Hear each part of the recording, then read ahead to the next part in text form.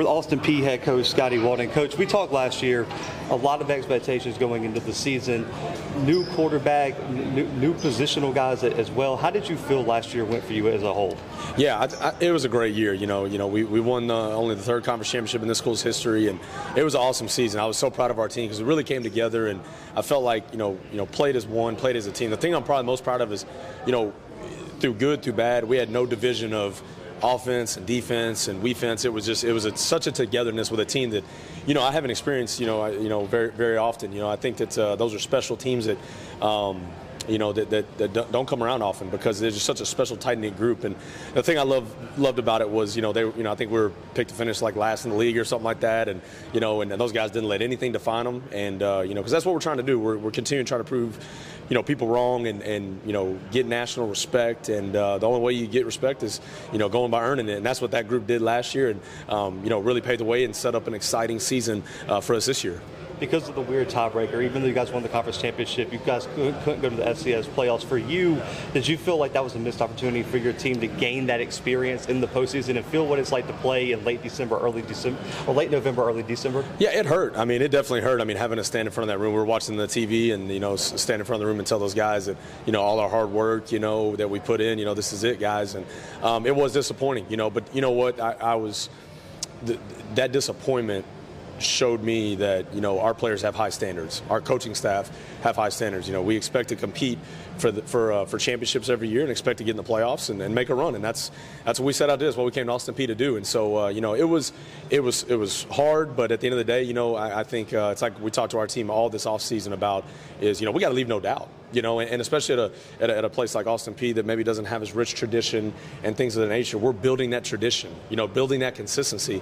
And I think if we continue to build that consistency, then those opportunities are going to continue to come, right? But I think the biggest thing was this year going into it is we're talking about just leaving no doubt and breaking the status quo and not leaving it up to a committee. We had the loss to Central Arkansas, and this day and age college football, man, you got to be near perfect, So it was definitely a learning moment, but I'll tell you this: we went in the offseason with a championship, with a 3.0 GPA as a team, but with a chip on our shoulder because of the missed playoff opportunity. So in a way, it ended up being a blessing because it fueled our offseason.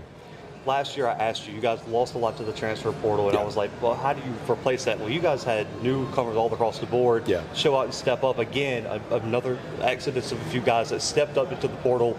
Are you confident that you got that? How do you guys prepare these young guys where if this guy decides to leave or graduates, we're ready to go at that position? Yeah, it starts with the position coaches, and I lay to them every single day. You have got to always be recruiting, and you've got to have guys in your back pocket at all times in case those things happen. But also, we have to develop people. We have to develop players, and that's what I love about coaching college football the most is, and I'm not afraid to say this, like we're a developmental program, and that's not a negative connotation. It's like we're in the business of developing people and developing players, and I think that's what gets my fuel going, man, is getting to see that freshman blossom, into a junior that's playing at a high level, and we always have to be recruiting though, and I'm so proud of our coaching staff and our recruiting department. We went and got after. We signed the number 1 class in our conference, number 4 class in the nation.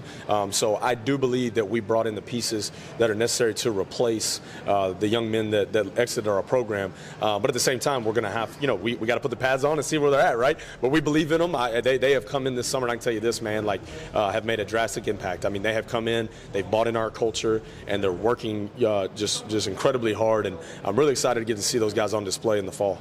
Last year, quarterback situation was a little bit up in the air when we talked. You were very high on the guy that you brought here with you today, and he delivered. I'll say that. Talk a little bit about his development in the program and what you're expecting from him year 2, now that he set the bar pretty high. Yeah. Well, Mike DeLello, we got in June, and I was really excited when I talked to you, Zach, last year because of the person he was. I knew he had ability, but he is the best leader and the toughest quarterback I've ever coached. I mean, hands down, best I've ever been around in that regard, and he is extremely talented with his legs, with his arm. But you got to remember, we got him in June, so he earned that starting job in a course of a couple months, and it really continued to take time for him to gel. Now I feel like he can dang near run the offense himself. He feels comfortable.